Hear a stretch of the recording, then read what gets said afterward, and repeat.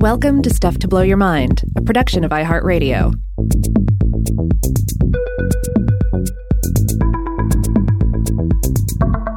Hey, welcome to Weirdhouse Cinema. This is Rob Lamb.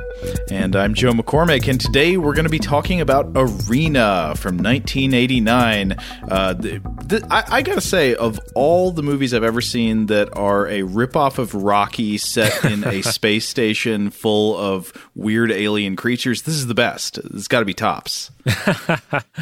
Yeah, it's a pretty simple concept, but a lot of love went into bringing it to life. So, I mean, for the most part, we're just talking when we're talking about Arena here. Again, 1989's Arena, not to be confused with other films that have used that title.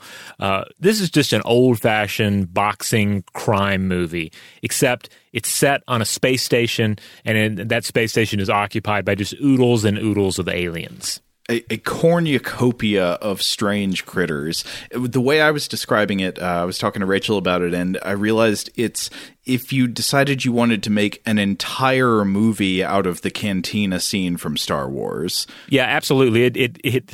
It seems to maintain that level of just this alien intensity that you get in the cantina scene in Star Wars just throughout the entire film. Just like everywhere you turn, it's like, oh, here's the guy with the weird, like, sort of scrotal lobes for the chin, and then here's the guy who gets his arm cut off, and the weird dude with the S-shaped slug head. They're just everywhere. And then also there are lots of robots. So this is a movie that's very, very cyborg focused. So it's not just weird aliens, but weird aliens with interesting robotic and mechanical implants. Yeah. So there's cyborgs, there are aliens, there are alien cyborgs crawling all over the place with a few humans here and there as well, just to keep it grounded, I guess, in something that human viewers can understand. But yeah, it's just like there's constantly something cool to look at in this film, and it goes. We'll get into this as we proceed, but it goes beyond the aliens. The aliens all look incredible, but just like the costuming and set pieces in this picture are also very well done, especially considering like the place it is budget-wise. Yeah, it's not something at the high budget end of the special effects spectrum, but it's got breadth and depth of special effects. So the makeup effects and the set design and everything, it's both wide weird and deep weird. Yeah, this was one of many Empire International releases that came out from producer Charles Band prior to that folding and then him moving on to Full Moon Entertainment. And I don't know if you remember this box art. I certainly remember this box art. The VHS and probably DVD box art for this film had a real big fight feel to it. It looked like an old-fashioned boxing poster, and it just said, Arena, tonight, championship grudge match, man versus monster, and then it has the headshot of Steve Armstrong, and then the headshot for the Cyber Minotaur horn that he's going to battle, and then it says, for 1,000 years, no human has been the champion. He wants to be the first.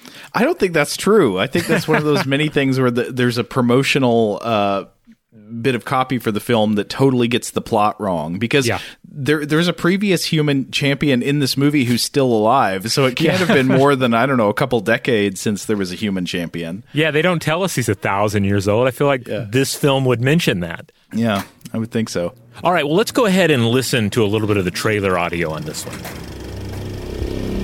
On the edge of our galaxy, there is a battleground where alien warriors compete for the ultimate prize. I am champion! Will a human do battle in the arena? Now where is the challenger? Where humans have lost. You ever thought about the arena, Steve? It ain't gonna work. This guy's a human. What it takes to win. You're talking about arena fighting. It's not for me. All right, there you go. I think you get it there, too. There's a big fight feel to this picture. Yeah, the one thing that this movie didn't really have, and I wish it had, was like some Ric Flair style, fight monologuing, like the talking up the fights before they happen. There wasn't really any of that I recall. Yeah, it's ultimately more based in the boxing world, I think. With just a little bit of kickboxing added into the flair and a little bit, like a tiny bit of wrestling added in there, but mostly its heart is in the boxing world. Mm-hmm. So who are the people behind this movie? All right, let's start at the top. The director is Peter Manoogian, and this guy was born out of Charles Band's Empire International Pictures. He directed a segment in their second feature, an anthology film titled The Dungeon Master, and that was his first directional credit, following work as an assistant director on a string of band-directed films, as well as some other pictures such as Galaxy of Terror. He was a production manager on several films, including Humanoids from the Deep, and a lovely little 1982 thriller filmed on Tybee Island right here in Georgia titled The Slayer.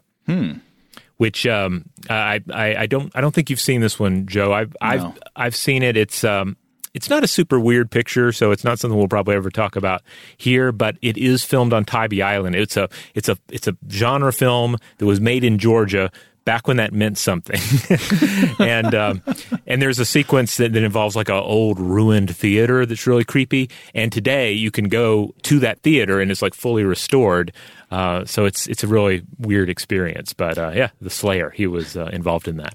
Now, you already mentioned this really great box art for this movie. The other thing that I think I'm familiar with this director from is having directed a movie that I haven't seen yet, but has one of the best posters in movie history, and that's The Eliminators, or Eliminators. That's right, from 86. That's another Empire International picture, and that's one that I own but have not watched in full yet. I have a feeling we'll come back to it when it's time to return to the work of Manoogian. The poster features that classic rushing at you posture where the main cast is running right into your face, and one of them is a human tank with treads, and I think another one is a ninja, and one of them is some kind of mad scientist. It looks like a really great ensemble. And there's some wonderful connections in that film as well. But we'll save that for a later day. I'm sure we'll get to The Eliminators. Let's talk a little bit about the writers here. It's just kind of interesting that it's this team of writers, Danny Bilson and Paul DeMeo. These two got their start in the Charles Band camp with pictures such as 1984's Trancers and 86's The Eliminators, and they later got into video game writing and recently wrote the screenplay for the 2020 film Da 5 Bloods by Spike Lee. Oh, cool. Yeah. And speaking of like the writing behind this, I looked up to see what Michael Weldon of Psychotronic had to say about Arena. And he points out that the plot has a lot in common with the Frederick Brown short story Arena that, quote, had already been done twice on Star Trek and once on The Outer Limits. So I looked into this, and there is the story indeed titled Arena. And it has to do with this situation where these two intergalactic factions are about to go to war and just, annihilate each other, or one side will be annihilated. And instead, an even more advanced civilization becomes involved and makes one soldier from one side fight the other soldier from the other side to decide the whole thing. This is Robot Jocks again. Similar, idea. Like it comes down to trial by champion. Champion battle. The Star Trek angle here, though, is that you have that classic 67 Trek episode Arena. This is the Gorn episode, where the exact same thing happens. And if I'm reading this correctly, they ended up crediting Frederick Brown, perhaps due to just plot similarities. I'm not sure if they actually adapted it, or it's more of one of these things like they didn't want to get sued. But that's the connection there. There was also an Outer Limits episode from 64 titled Fun and Games that apparently has some similarities to this. But with this 1989 picture, I mean, aside from the fact that we are dealing with sort of gladiatorial combat in space with aliens, I don't think there's anything in this film that leads you to believe that this is anything other than entertainment sports, right? This is just sports going on. There's nothing at stake. As it's not like Robot Jocks where this is deciding who controls parts of the planet. There is some sense that the dignity of humankind is at stake, right? Okay. Because aliens, all the good fighters are aliens, and there's this widespread understanding that a human can't really be competitive in the arena anymore. There was this one guy who'd been a fighter previously, but since him, there have been no human champions, and humans are just weak and puny and not even worth considering. And if you're trying to make your bracket of the elite fighters. Yeah. That's pretty much that's the only thing that's really at stake here, at least on a more than personal level, is that it's about the prestige of humanity in a universe that largely doesn't seem to need them anymore. But there are a lot of them around for some reason. I mean, why would you want to have a human boxer on your side when you could have like a 20-foot long grasshopper slug? Exactly. Yeah. The alien and cyborg fighters are a lot more interesting looking. Yeah. But so I guess we should get to who this actual fighter is. Now, I don't know what else I'm familiar with this actor from, but he looked familiar. So I should have done the cross-check on IMDb, but I never got there with him. But it's this actor who plays the main character, the human fighter, Steve Armstrong, who is just... I was trying to decide what exactly his energy is, and it is Fruit of the Loom briefs model. Yes. Yeah, it should come as no surprise that he was a model prior to getting into cinema. His name is Paul Satterfield, and he's an incredibly handsome 6'4" actor with blonde hair and like a flawless body. He looks like he was cloned out of the Frankenfurter vats, you know. Yeah.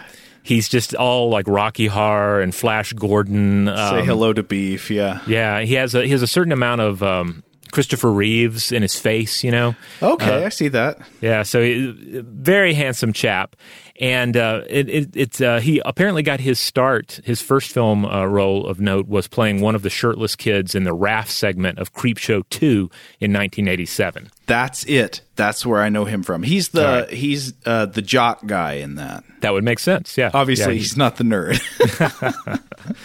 Now, apparently his mother was musician Priscilla Coolidge, the sister of Rita Coolidge, and his dad was a firefighter who died in the line of duty, but then his stepdad growing up was music legend Booker T. Jones of the instrumental R&B funk group Booker T. and the MGs. Wow. Yeah. Okay. Yeah. So I think Paul's perfectly great in this. Like he's a beautiful human specimen. He gives a solid performance.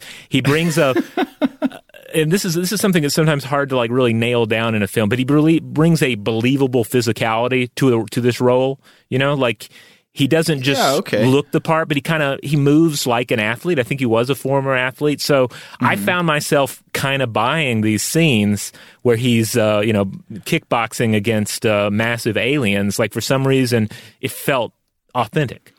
Yeah, I will say in his sort of one of the handicaps operating in his favor is that I think this script does not ask a lot of him. You know, it does not require a lot of nuanced emotional performance. Right. Like he mostly just like stands around and then does fights and looks good while he's doing either one, and that's about all that is required of Steve Armstrong. Pretty much. Now he has a mentor in this film, and that is the character Shorty.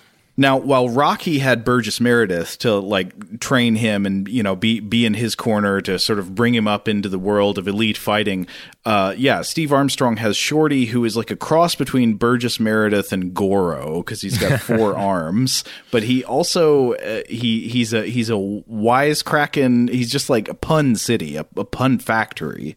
Yes, absolutely. This character is a lot of fun, in part because the 4 hands gimmick is actually pretty well done. It's a mix of puppetry and then also like some sight gags involving somebody clearly standing behind the actor to add the extra set of arms as they like give Steve Armstrong a rub down after a match. So you got 4 different hands on him, giving him a massage. Oh yeah, that sort of thing. But this character is played by an actor, folk musician, and comedian by the name of Hamilton Camp. Was Hamilton Camp ever a hobbit in the Peter Jackson movies? Because he has that kind of his face looks kind of familiar from that sort of context. It looks like he might have been hanging around the bar in the Shire telling stories. He looks like he could have. I didn't see that, or I don't remember that from his IMDb page. But yeah, he is a short fella. He was 5'2", and apparently did a lot of like short gags over time. But I mentioned the folk musician thing. He actually has a real legit musical background. He most famously as Bob Camp with Bob Gibson. This is like a '60s folk duo. They did this album At the Gate of Horn, which you can find wherever you stream your music. And he had a whole string of albums too as Hamilton Camp. And you can look him up. He has this beautiful singing voice. He's doing a lot of these folk numbers. But he also did a lot of TV work. He did a lot of voice work. If anyone out there ever watched Darkwing Duck, he was the voice of Gizmo Duck. Do you remember this character, Joe? I'm not sure I do. Maybe if I saw video. It's like RoboCop if RoboCop were a duck and had like a unicycle motorcycle wheel for his lower half. Yeah. Oh, now that's ringing some bells. Okay. Yeah. I definitely did watch Darkwing Duck, so yeah, maybe that's back there somewhere. Yep, he was Gizmo Duck.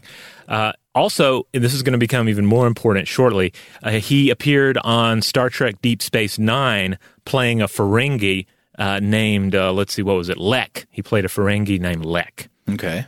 All right, the next character of note, we have this character Quinn, who's like the good boxing promoter, played by Claudia Christian. Probably most famous for playing Commander Susan Ivanova on the sci-fi series Babylon 5 from 1994 through 1998. But she's also a successful voice actor, and she has acted in many of your favorite video games. If you look her up, you'll see that, oh yeah, she was in that. She's been in several that I've played as well. Wasn't Babylon 5, I never watched it, but wasn't it a show about a space station populated by all kinds of aliens? Yeah, I never watched it religiously, like enough to actually follow the larger plot, but I remember catching it from time to time and finding it pretty exciting. It had some good makeup, though she was not one of the characters that were alien. She was just a human, I believe. Mm-hmm. Well, I'd say she's good in this movie. Yeah, she's good. It's not requiring a lot of her. This movie doesn't require a lot of heavy lifting from its acting roles for the most part, but she's good. Mm-hmm. So now we got to get into the villains who are just wonderful. So there's this villain called Rogor, which is one of those things where like you can write the name down when you're writing a script, and I think it works better on the page than it does when people say it out loud, because every time people say Rogor, it just doesn't sound like a real name. Yeah. Rogor. If that makes any sense. I don't No, yeah, I would agree with that. Rogor is played by Mark Almeo. This is an actor that everyone has definitely seen in something. He played Everett, one of Cohagen's goons in the original Total Recall. Ooh, wow. And most notably, he played the sinister Cardassian Gold Ducat. Am I saying that right? I haven't watched Deep Space Nine in a long time. Was that Gold? I don't know. Or is it Ducat? I'm not sure. Maybe Ducat. But anyway, Star Trek Deep Space Nine, he was like the villainous Cardassian that showed up all the time. In Arena, he plays like a this weird debonair space vampire sugar daddy who's kind of like Jason Isaacs a little bit in vampire mode, but without that deep Jason Isaacs voice. Yeah, he's one of these actors that I think of as like a skull first actor who does a lot of acting, like their skull's going to jump out of their face. And he also has a really prominent neck. I read that on the set of Deep Space Nine, his nickname was The Neck. Oh, that's funny. I didn't notice the neck as much, but now that you say that, I was thinking of him as like a facial bone structure kind of actor. A forehead and jawline first. Yes. So, yeah, he makes for a fun lead villain in this, a lot of typical villain stuff. But, of course, any villain needs a henchman, and he's got one in Weasel. Weasel is great. Weasel was the highlight of the movie. I don't know. There are a lot of highlights. Most of them were creatures, and Weasel is a great creature. He was a human rat creature. Like, he's kind of a purple human who has whiskers and rat teeth. Yep, played by Armin Shimmerman, who most of you would probably recognize, at least with makeup on, because on Deep Space Nine, he played the Ferengi Quark. So this is like the third Deep Space Nine connection in this film. He also did a lot of other work. He was the Principal Snyder on Buffy the Vampire Slayer. Oh, okay. Yeah, and he's done a lot of voice work as well. And I also read that he's a Shakespearean scholar and an author who wrote a book with an author by the name of Michael Scott about John Dee titled The Merchant Prince that also seems to feature aliens and time travel. Okie doke. So, that sounds fun. Yeah. We mentioned the last human champion, who is not 1,000 years old, and he doesn't have much of a role in this. He's just kind of now he's just a homeless bum wandering the tubes. Mm-hmm. But he's played by this guy, Ken Clark, who was the lead in 1959's Attack of the Giant Leeches, which is a film that Mystery Science Theater 3000 fans may remember. Or you may have seen it several times and still not remember it. Yeah. They had memorable trash bag monsters, as I recall. Like the giant leeches were like, it was one of these very grimy looking pictures that kind of felt weird. It kind of felt real because it was just so grimy. Was this one of the ones that was just like a blanket over dogs? It was of similar quality, yes. All right, up next, Frank Welker did creature voices in this, and I suspect that, but I'm not sure. I think he does the voice of our lead boxing villain, Horn, who's kind of like a cyber minotaur. Uh-huh. But Frank Welker is a name that anyone who's looked at the credits on an animated show or a film will be familiar with. Welker is everywhere. He's voiced everything. He may even be voicing you right now while you're listening to this show. Yeah, there are a lot of good growling alien voices in this, but we should get more into that later. Because I must admit, the version of this movie that I saw, the sound wasn't super great, I think, because I most of the time could not understand Horn. But we'll have to explain more about Horn when we get into the full plot breakdown. All right, so as we discussed before, the executive producer on this one was Charles Band, and of course Richard Band did the music, and then so it's a Band picture for sure. Under Empire Pictures imprint, came out the same year as Robot Jocks. Oh yeah. But again, the look of this film, I think, is really notable. Kathy Clark did the costume design. She's the one who also gave us all of those wonderful jumpsuits in Robot Jocks, and some really signature looks in other Band-produced films as well, like Metal Storm and Terror Vision. So I feel like there's a futuristic, fun look to the costumes in this that certainly maybe never looks like high budget, but it also never looks cheap, you know? Like you don't feel like you're seeing things duct taped together from the local thrift shop or anything. There is a difference between good, cheap special effects and good, cheap set design, and bad, cheap special effects and bad, cheap set design. These are the good, cheap corner of that scatter plot. Yeah. So in terms of the various special effects people and makeup people involved in this, I mean, that's really one of the most remarkable things about this film is like all the aliens look so good. Mm-hmm.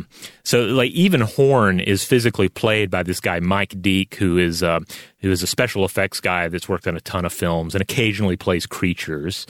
There's some other key names worth mentioning, including the late John Carl Buechler. He was the special makeup effects artist who did special effects makeup or makeup on such films as Reanimator, Friday the 13th Part 7. He actually directed Friday the 13th Part 7. Oh, did he? Wow, yeah, I didn't realize that. Okay, well, yeah, okay, even more reason to celebrate his name. He worked on various Corman and Band pictures as well. Mm-hmm. Friday the 13th Part 7 is another movie that is...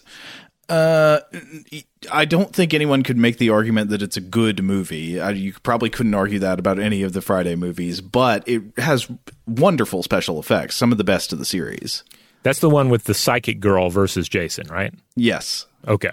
See, I feel like instantly that's the one you can see. Like, how many of the Jason films can you really signify? Like, there's the one where he's in space, there's the one where he's in New York, and there's the one where he fights Psychic Girl, right? Yeah. In reverse order, that's 7, 8, and 10. Okay, yeah. I mean, aside from that, you can say, okay, there's one where he fights Freddy, and then there's one where there's one where it's not Jason. Yeah, and then there's the one where they say he goes to hell, but does he actually go to hell on that one? It's unclear. Okay. Let's see. Other people of note, Alan Monroe is credited as additional designer, creature, and he's a guy who worked on films like Beetlejuice, Men in Black, Near Dark, just to name a few. David Stipes was visual effects supervisor, and he worked on Star Trek Deep Space Nine, Star Trek The Next Generation, and Star Trek Voyager. Okay, so we're hitting some familiar nodes over and over. This seems like this may have been a sort of network recruitment effect here. Yeah, it really has an embarrassment of riches on the special effects side, because also you've got the Screaming Mad George crew in on this one as well. So I don't know if everyone out there is familiar with Screaming Mad George, but they're a Japanese-born special effects makeup flesh wizard who seems to have had their hands or claws in a ton of just wonderfully fleshy special effects films, including but not limited to Nightmare on Elm Street Part 3 and 4, Okay. Society, Freaked, Big Trouble in Little China, Wow. Predator, and then he also directed a film titled The Guyver, which is kind of this Japanese flesh superhero suit picture that also has Mark Hamill in it. It's a weird one. He also worked on Necronomicon Book of the Dead. Oh, is that the one that I've been trying to find a copy of, but it's out of print, or maybe it was never in print in an appropriate region? Yeah, we've asked around about that one, and it's like, what, you can get it on Greek DVD or something like that? Something like that. Yeah. So anyway, Screaming Mad George, I feel like his work always stands out to me. Even if I'm not sure he's involved in the picture, I can sense his presence, because there's this sense of the stuff that he creates. It feels really alive, with synthetic flesh. Synthetic flesh. Okay, and one last weird connection on this one. Viktor Trojansky was the first assistant director on this film, and he was also the first assistant director on the 1986 adaptation of The Name of the Rose. Wow. That probably meaningless connection there, but one I had to latch on to nonetheless. Wow, I really did not expect so many solid connections to well-known works from this space boxing movie. Yeah, especially all those Star Trek connections. It's basically like latched to it should be just a part of the Star Trek canon, I think, at this point. Absolutely. Yeah, like the Enterprise just arrives there. They come in. They have to sort out a boxing commission dispute there without violating the Prime Directive.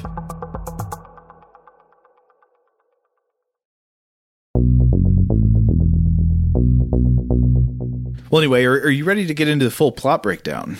Let's do it. Okay, so it starts with the opening credits, you just kind of panning around in space, watching the satellite of love roll by these rocky planetoids that look very much like the models in Mystery Science Theater. And then suddenly we cut to inside the space station, and there's a fight. It's this sort of boxing match in front of hundreds of cheering fans, and it's between this gross, veiny alien goat man with horns who looks a little bit Freddy Krueger-ish. So think Freddy Krueger, goat, horns, that whole thing. The other fighter, I think, is even more difficult to describe.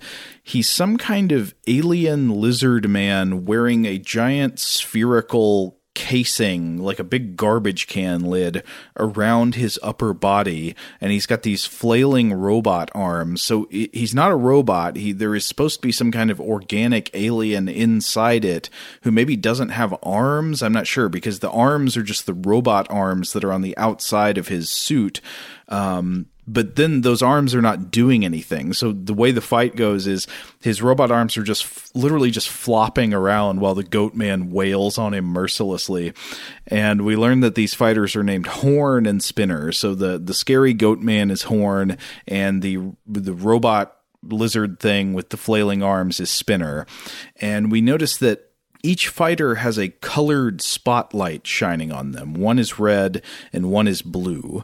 And we get an explanation of how that works in a bit, but I still never really fully understand it. They say there's like a voiceover that says, in order to balance strength between species, the arena uses the Seiko 3000 handicapping system. The handicappers decrease the fighter's strength. And so they explain, I think it's that these spotlights somehow make stronger fighters weaker until they're equal. Does that sound right to you? Yes. Okay. That is the sense I got from it. And it's something I'll come back to towards the end of the program here to discuss. But yeah, I think the idea is you have different species that are going to be naturally, better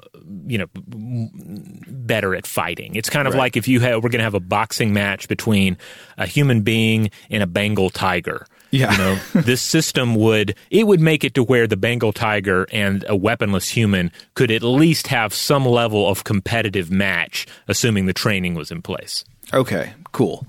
And then so we see the fight play out. Horn is just beating on Spinner, and then Horn eventually wins this round by knocking Spinner out of the ring. So it seems like maybe there's some kind of sumo rules in play. Yeah, there's a sense of sumo, and that it's ultimately about knocking the opponent out of bounds. Yeah. But again, I said this earlier, but it is so wonderful. Like, the crowd is just this cornucopia of bizarre creatures. It's Star Wars Cantina scene, but multiplied times 50. Yeah.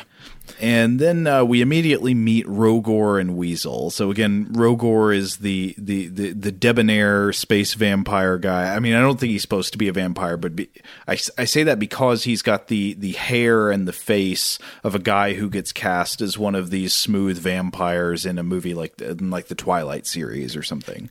I could never understand in this film if his face is supposed to be like if they painted it, or if he's supposed to be greasy, like physically greasy, or he is very shiny. Yeah, he's a very shiny character, but not so much that it's completely clear that he's supposed to be some sort of humanoid alien or not. Yeah, I'm not quite sure about Rogor, but definitely the Weasel, who we see screwing around in the crowd, he like drops a firecracker on somebody who's selling popcorn or something. Yeah, and Weasel's just it's a very nominative determinism. Like he's a weaselly guy. He has a rat-like face, and he's always up to no good. And then we see Weasel.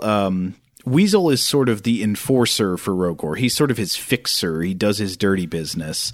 And at Rogor's say-so, Weasel goes down, and we see him give Horn an injection of something in between rounds. It's, I think, suggesting that they're giving him some kind of illegal performance-enhancing drug. They're shooting him up with vitamin R, and then that makes Horn into a super beast, and he just freaks out and runs in there and busts up Spinner really bad. Yeah. Not only is he a monster, again, some sort of like Freddy Krueger Minotaur, but he's also at least half machine, heavily cybernetically enhanced, and he's also on some sort of space steroid. Right. And then meanwhile, we cut away to a different place where we're in a space station diner where the young Steve Armstrong, our hero, again, the guy who looks like a Fruit of the Loom underwear model. You would see him in a catalog in the 90s showing off his glutes. And he is working as some kind of short order cook in this space diner where everybody's watching the arena fight on TV, and he's watching it longingly because, it's obvious from the beginning that he wants to be in there. He wishes it was him beating up on Spinner. But I have to say, Steve Armstrong does not look like a short order cook. He's like too tall to operate the cooking apparatus in front of him. Yeah. Yeah, he's a very tall guy. Like again, he's like 6'4", and when he's in there next to Shorty, he just looks like an absolute giant. Yeah. So Steve and his buddy Shorty are both working in the diner, and they're overworked and overwhelmed. There are too many customers, and they're unruly, and Steve is trying to cook. It looks like he's trying to cook over an open fire, which is kind of strange. That would be happening inside a space station. And Shorty is at the counter dealing with unruly customers. And they sort of steal a joke from the Star Wars holiday special. Shorty's trying to get everything done, but he's like, I've only got 4 hands. That's one of a few different places in this movie where I thought of the holiday special. Though I think in every case it does a better job than the holiday special, but of course, how could it do anything but, right? Right, yeah. But anyway, somehow a fight breaks out in the diner, and then Steve has to throw down to defend his buddy Shorty, and he ends up kicking this fish head type alien through a bunch of plate glass, and immediately Steve and Shorty are informed via a voiceover that comes on in the PA system that they are both fired. They are terminated for, I guess for getting into a fight at the diner. And so they both lose their jobs, and they walk out of the diner, apparently leaving it completely unstaffed, and this fish head guy's lying in a bunch of glass. And I have to point out here, already I mentioned one of the Shorty puns about I've only got 4 hands here. Actually, I don't know if that's a pun. Sorry if I'm using the words wrong. The corny jokes. And the next one comes in where Shorty, he's bringing him rapid fire, and one of the things he says is, "Were you cloned yesterday?" But that makes me wonder, is there a background in this movie where in fact no one is, quote, born anymore, but everyone is cloned? And also, what is the distinction? Because aren't cloned creatures still born? Yeah, I don't know. It's just how they talk in the future at this point. Because they don't get into really any world building in this on, aside from just the purely visual.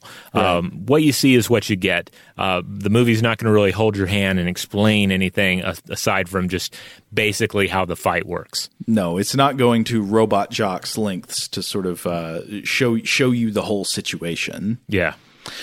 But anyway, so now being out of the job, Steve is broke and he gets kicked out of his apartment, and so he has to shack up with Shorty. And it turns out, at first I thought they like opened this weird door in a hallway, and I thought that they were going into Shorty's house. And so I thought the implication was that Shorty lives in this dank access tunnel, but no, it turns out they just have to go through this dank access tunnel to get to a place known as the Tubes, which is, I think it is like the poor part of the space station. It's where the non-rich inhabitants live, and it's kind of Blade Runner-y. It's just there's like steam and fog everywhere, and a bunch of people just hanging around on the what would be the equivalent of the streets inside the space station. Yeah. And anyway, while they're walking, we find out that Steve used to be a fighter in what's known as the human circuit, and that he came to the space station hoping that he could fight in the arena, but they lament that there's just no room for human fighters now. It's all cyborg aliens. That's the only thing anybody's interested in, and it's widely known that no human could ever be a contender again. Yeah, and I mean, more than that, like, just how entertaining is it to watch humans battle humans if you've got these other creatures to watch instead? Like, I mean, would you watch two humans battle if you could watch like a space scorpion and a sea blob battle each other? No, exactly. No, I want to see Chewbacca versus Jabba the Hutt, not human versus human.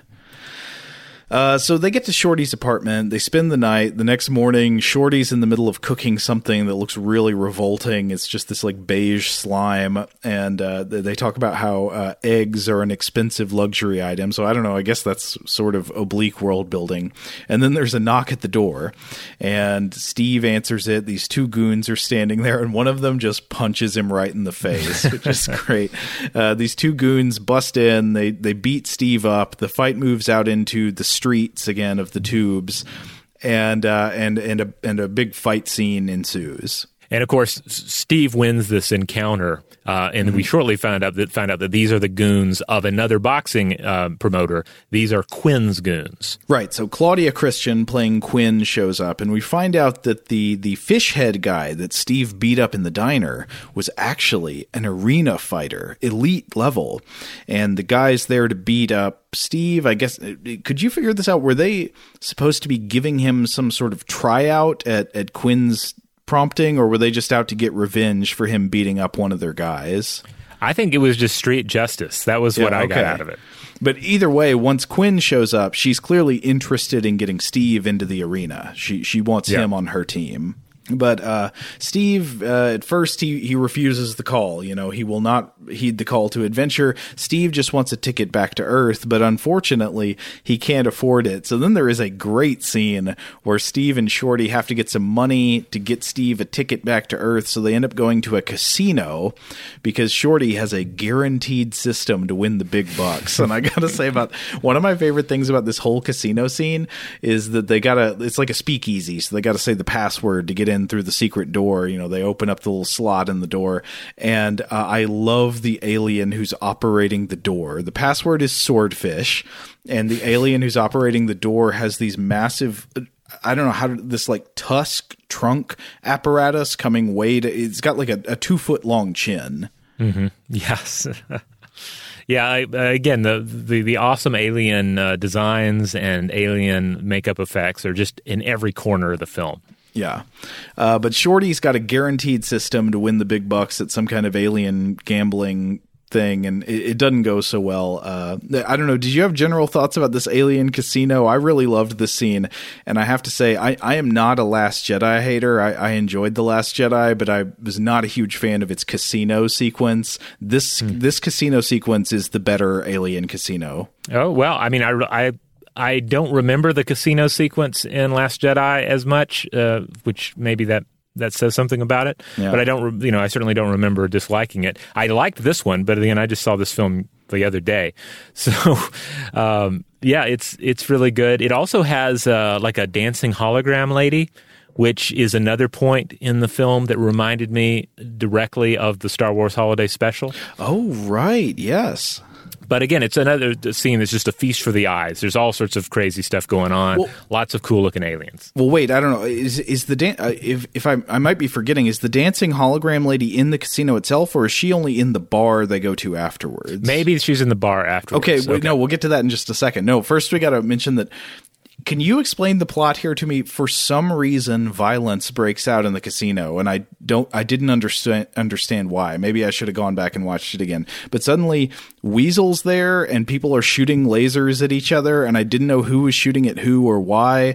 There's some alien. There's like this alien with an aluminum head, this like reflective silver metal head. I think those are the RoboCops. Okay. I think that's the thing. Is the cops showed up. They busted up the joint, and so in the chaos.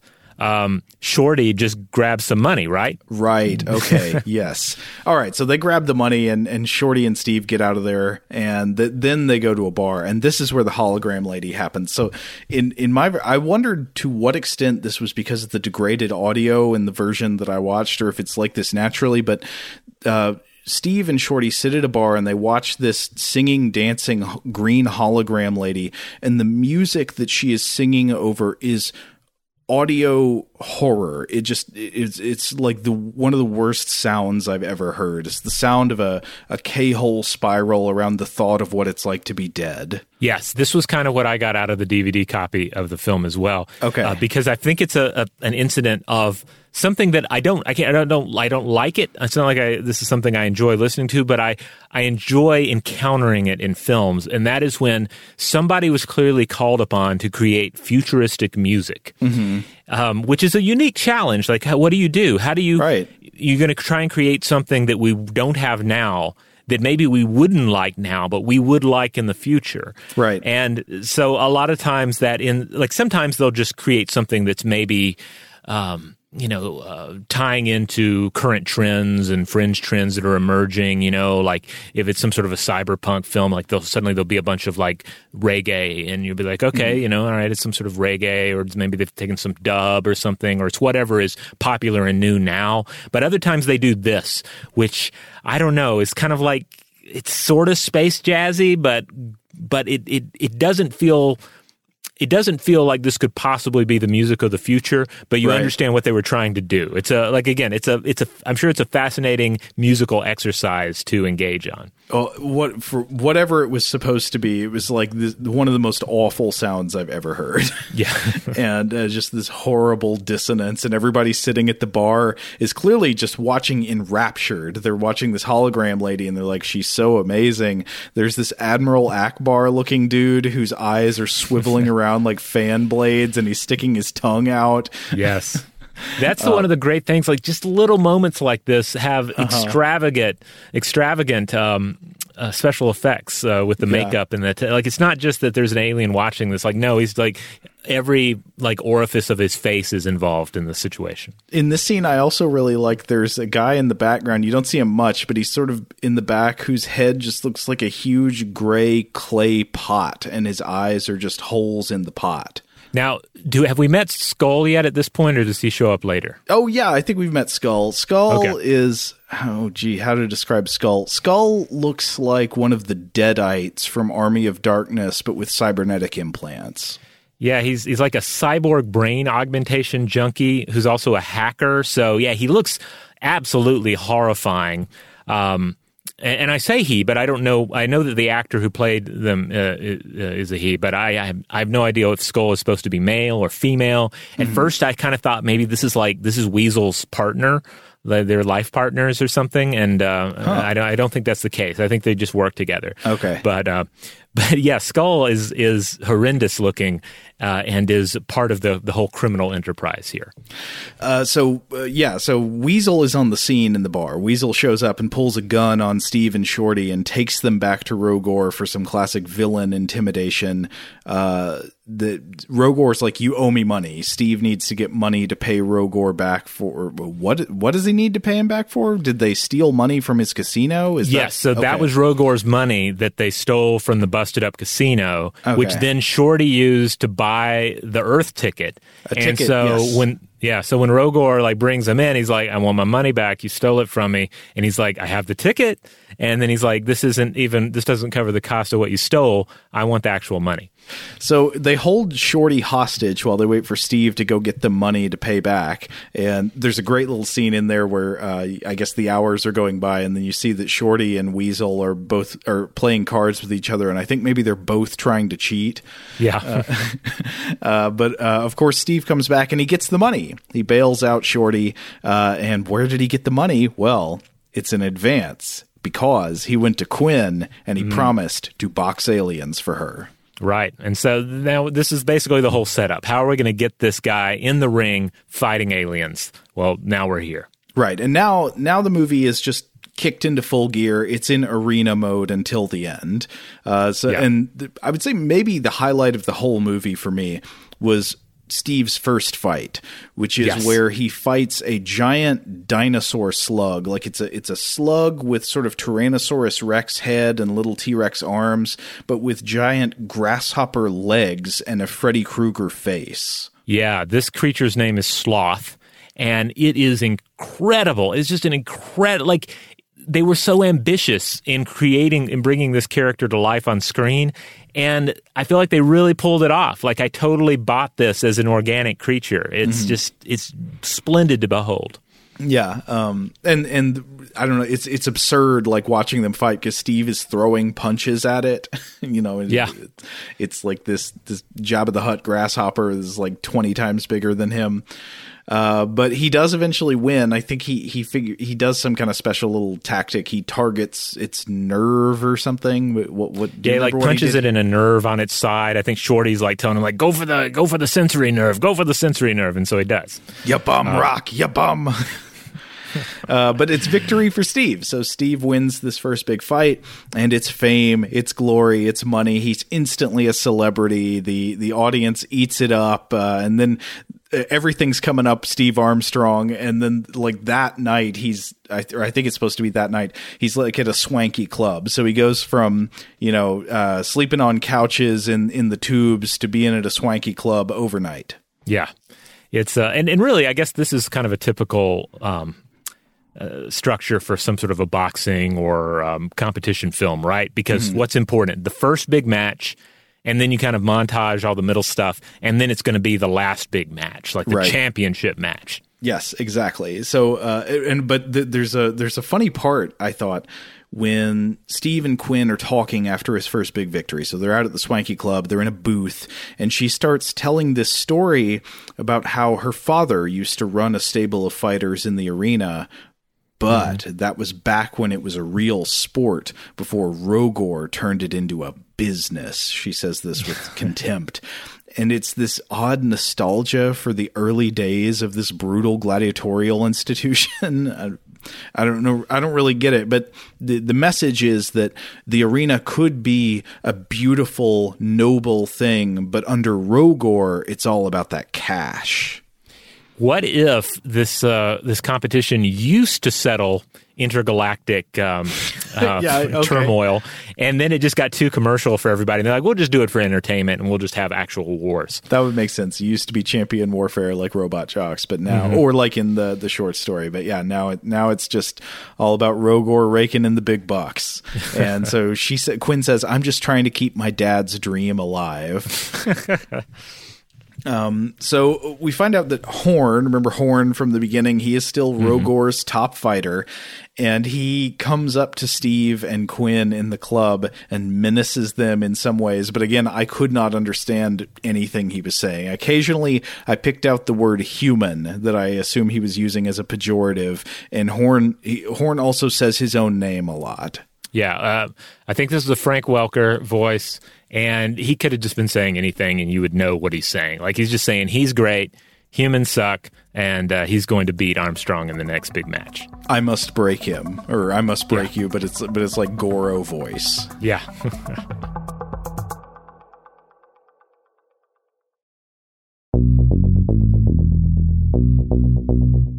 Here we go into montage mode. We're just sort of like quickly montaging through Steve beating a bunch of different aliens up. It's like the musical scene in Raging Bull with the slow motion fights, and I think at one point it does a split screen. It like shows you 4 different fights at the same time. Yeah, he's just working his way up the ranks, fighting various aliens. But then eventually, the commissioner of the arena forces Rogor to give Steve a chance to fight Horn for the title. And Rogor is not happy about this because it's his fighter, Horn, who I don't know why he doesn't want. I mean, Horn should be fighting people, right, if he's the champion. Right, and if this other guy's popular, you think like sounds like a big money match. Shouldn't everybody want that match? But again, you just kind of roll with it, I guess. Yeah, it doesn't make a lot of sense. It seems like Rogor should be fine with this. But anyway, Rogor, Weasel, and Skull plan to cheat by hacking into the handicapping system. Remember the red and blue spotlights, the Secor 3000, and I really don't fully understand how those are supposed to work, but they're supposed to make the fight fair, and they're like, we're going to hack it to make it unfair. Well, Weasel and Skull are like, we can do this, we can hack into it, and Rogor is like, A, that's impossible, and B, I have another plan that'll work. Oh, that's right. Yeah, Rogor's like, no one has ever hacked the Secor before, but they're going to figure it out because Skull's got like a computer in his or her brain. Yeah. They're like, again, they're all hopped up on the augments and think they can take it down. Right. In the meantime, there's also a great training scene where Steve fights this giant ripped armadillo. He wasn't in the movie much. I think it was just the scene, but I really like this armadillo. I wanted him to be more of a character. I think he was supposed to be like a stablemate. So they're just training together because afterwards they're like, hey, pretty good in there, kid. You're doing all right. Yeah. But yeah, just imagine armadillo with like giant muscles. Yeah. But then there's this part where Steve has a romance with this lady who works for Rogor. Now, here's a question I wasn't sure about the answer to. This woman is somebody who comes and meets Steve, and Steve is clearly very interested in her. Are we to understand that she was the woman singing in the hologram earlier? I think she was singing earlier. I can't remember if she's the hologram woman or she was on stage. And she was a performer earlier for sure. Okay. But she is also, she's also with Rogor. She's Rogor's vixen. Right. And she has a brief romance with Steve, but she tries to do something devious. She tries to get Steve to drink something. It's a toast to the new championship.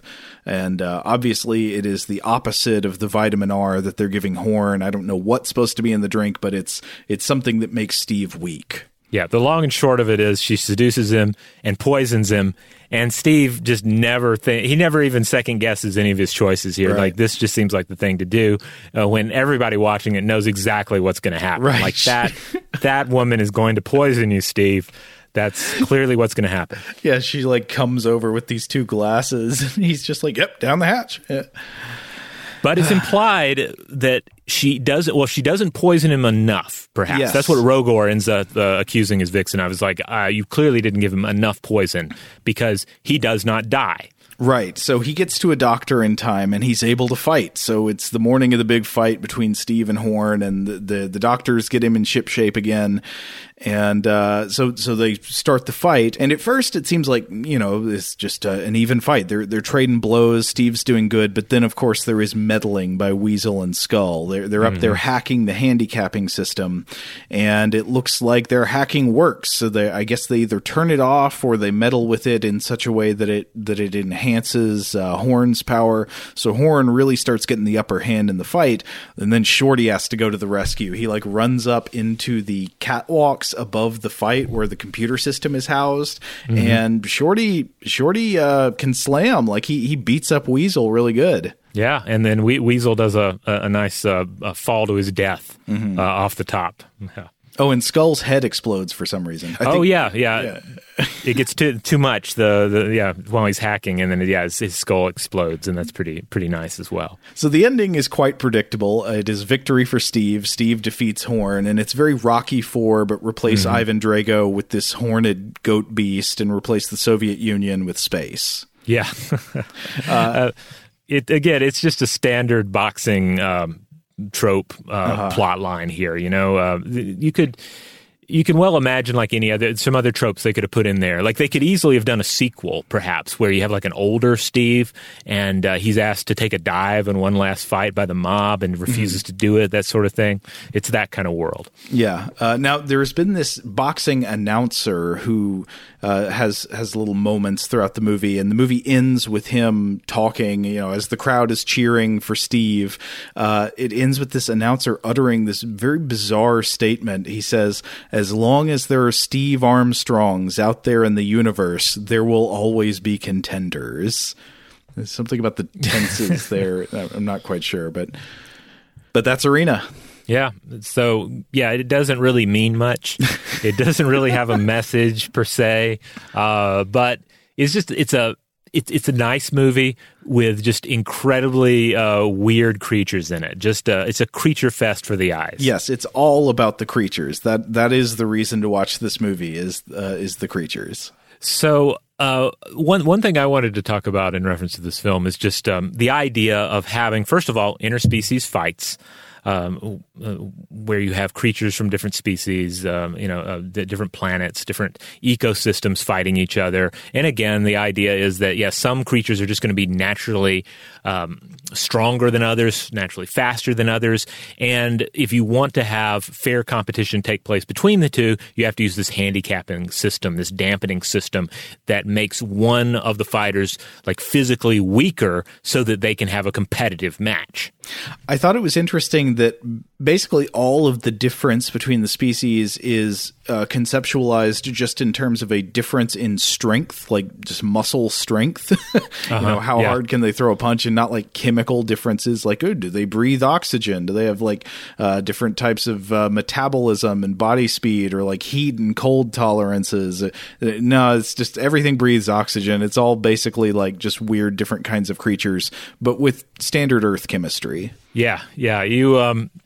You have they don't get too complicated with that. It's just the other creatures are physically stronger, and in some cases they are cybernetically enhanced and also sometimes chemically enhanced as well. And we see all of that, of course, with Horn, who's just all gnarled muscle and cybernetic enhancements, and of course bringing in the idea of a bull. You get the idea that he has like bull-like strength. So getting out of the like just purely fantastic side of this, we could say that this film deals with a lot of certainly non-human boxing and interaction between our human hero and these various alien and cyborg fighters. And in this, it actually touches on a topic of some academic interest: transhumanism and sports. I actually ran across a PhD thesis that gets into this regarding boxing specifically. Gerard James Brady's Transhumanism and the Transformation of the Experience and Spectacle in the Art of Boxing from 2018. Okay, so is the concept here that like how would sports be affected by people taking into their physical body sort of different types of technological upgrades that might make them stronger or faster or whatever? Right. What if one boxer in the future is cybernetically augmented or chemically augmented, genetically augmented? Like, what if you end up with one boxer looking like Horn, and then he's going in fighting an otherwise human boxer? Like, you would create this. You would be able to turn what we think of as like normal boxing into this alien spectacle, and then what would that mean? So it's a long paper that gets into a lot of the nuts and bolts of this, but in it, Brady talks about the transhuman, quote, tipping point in boxing, which he describes as, quote, the point at which the athlete is unable to identify the actions and therefore the achievements as his, and also the point where the audience is unable to engage veridically with the athletes. So on the first count, the question is, at what point is the individual just lost in this world of cybernetic, genetic, and or chemical enhancements? Horn, for instance, seems to be at least half machine at this point. He benefits from these vitamin R injections. So does the sport reach a point where Horn would no longer feel the victories as his own victories? Does the fight cease to feel like a fight? He does not seem to, at least in the context of this movie, he thinks those victories are his victories. He can't stop saying his own name. He's so proud of himself. True. He seems really into it. Now, interestingly, this is a point I think we can agree the more thought-provoking film, Robot Jock, does ask this point. It does sort of raise this question at some point. At what point is the human inside neither soldier nor pilot, but a mere mechanic, right? But again, they don't really get into that in this film. But anyway, Brady argues that there's a point at which the athlete will lose interest in the sport if enough levers are pulled on changing who they are and what they are. And on the other point, the audience has to believe in it enough for it to feel like reality. Now, I think worked and semi-worked sports and fights blur the line a bit here. But yeah, you have to be able to believe in the sport you're presented with, or at least be able to suspend your own disbelief in order to watch it, right? Well, yeah, that's a good point. I hadn't thought about worked sports. So there, you're talking about sports that would involve like an element of kayfabe or something. Is that right? Right. Yeah. Some degree, either it's partially worked or it's entirely worked, like professional wrestling. Okay, so in professional wrestling, it is a staged theatrical performance that involves athleticism in the theatricality, but obviously people are still interested in watching it. Like, it's still fun to watch. And so the question is, that's funny, like in professional wrestling, you can know that about it and still enjoy watching it. But if people thought that supposedly real boxing matches, if they were to like suddenly discover that it were worked, that seems like that would make people lose interest in it. Well, if you know it's worked, then every match has to be entertaining. I mean, yeah, that's true. I feel like there are certain demands that are made on legitimate. There are certain demands that are in place on worked sports that aren't there as much on legitimate sports. And they're like, I remember seeing it mentioned that, well, when you have a shoot match, when it's like not a worked match, sometimes the wrong person wins. Mm-hmm. Like you can't orchestrate things to that degree if it's just a legitimate competition for the most part. Mm-hmm. But anyway, Brady ends up summarizing this idea of this tipping point by saying, in terms of boxing, my instinct is to say that this point, the tipping point, will be reached if and when the fighters lose their appearance of vulnerability and where it seems as though their struggle and determination to hear the sound of the final bell is removed. I could see that. I mean, that a lot of the appeal of sports, especially a very personal sport like one-on-one boxing, is a drama and a sort of like you're seeing not just a physical contest like who can throw a stronger punch, but it seems to be a contest of individual wills. And if you reach a point where you're not really seeing a personality in the fighter anymore come through in their struggle, then maybe the sport loses interest for a lot of spectators. Yeah, and I think this point is really interesting when we think about arena here, and perhaps this is an area where one might lean in and sort of to create explanations for what's happening in the film, but. Because I'm thinking like that dampening technology, that handicapping technology, the blue and the red lights in arena, maybe they exist to ensure that the boxing is a struggle for even the naturally powerful or cybernetically enhanced combatants, to keep it a struggle. So it seems like that it's, not just about keeping it fair for all the species involved, but making sure that it is in fact a rewarding endeavor for both the fighters and the audience. Because the audience want to see a struggle, like they don't want to see just like two machines that are sort of maxed out in their competence, executing their functions appropriately until one of them can't do it anymore. They want to see a drama. Right. And so perhaps the dampening technology is there to ensure drama and to ensure that both combatants, or at least one of them, is vulnerable, right? Because you don't want to just see meat machines, wailing on each other. You want to see this tension, this drama of the boxing match. Yeah, I buy that. I mean, I don't think about things like boxing a whole lot, but that seems like a reasonable read to me. Yeah, I know we have some. Well, I certainly know we have some combat enthusiasts out there, and I'm sure we have some boxers as well. So I'd be interested to hear what any of you have to say. Again, that thesis is Transhumanism and the Transformation of the Experience and Spectacle in the Art of Boxing from 2018, and it's available online if you look around for it. Rob, should we wrap it up there? I have really enjoyed talking about Arena today. Yeah, I guess it's time to wrap it up. First of all, let's touch on where you get this film. I think a full version of this film has been up on YouTube for a number of years. I'm not sure where you were able to watch it, Joe, but I saw it there. Yeah, it's there. And then I watched it on this wonderful packet from Shout Factory. They put out a four-picture pack titled Sci-Fi Movie Marathon, and it includes America 3000, Arena, Eliminators, and The Time Guardians, which has Carrie Fisher in it. Oh. And you can get this four-movie pack for about $8. So definitely worth checking out. I want to mention, I looked for this film here but didn't see it, but we had a listener named Golden Sardine. I think that is their birth name. They wrote in and they wanted to tell us about Tubi, Tubi. They said, quote, "At the end of the Robot Jocks episode, you mentioned that it was hard to find on streaming. Well, I'm pleased to say that there is a very good resource for streaming trash movies for free. It's called Tubi. It has both Robot Jocks and Robot Wars. I recently watched Chopping Mall after you reviewed. I've been hitting the holiday horror of late with winners like Jack Frost, Thanksgiving, and Ginger Dead Man.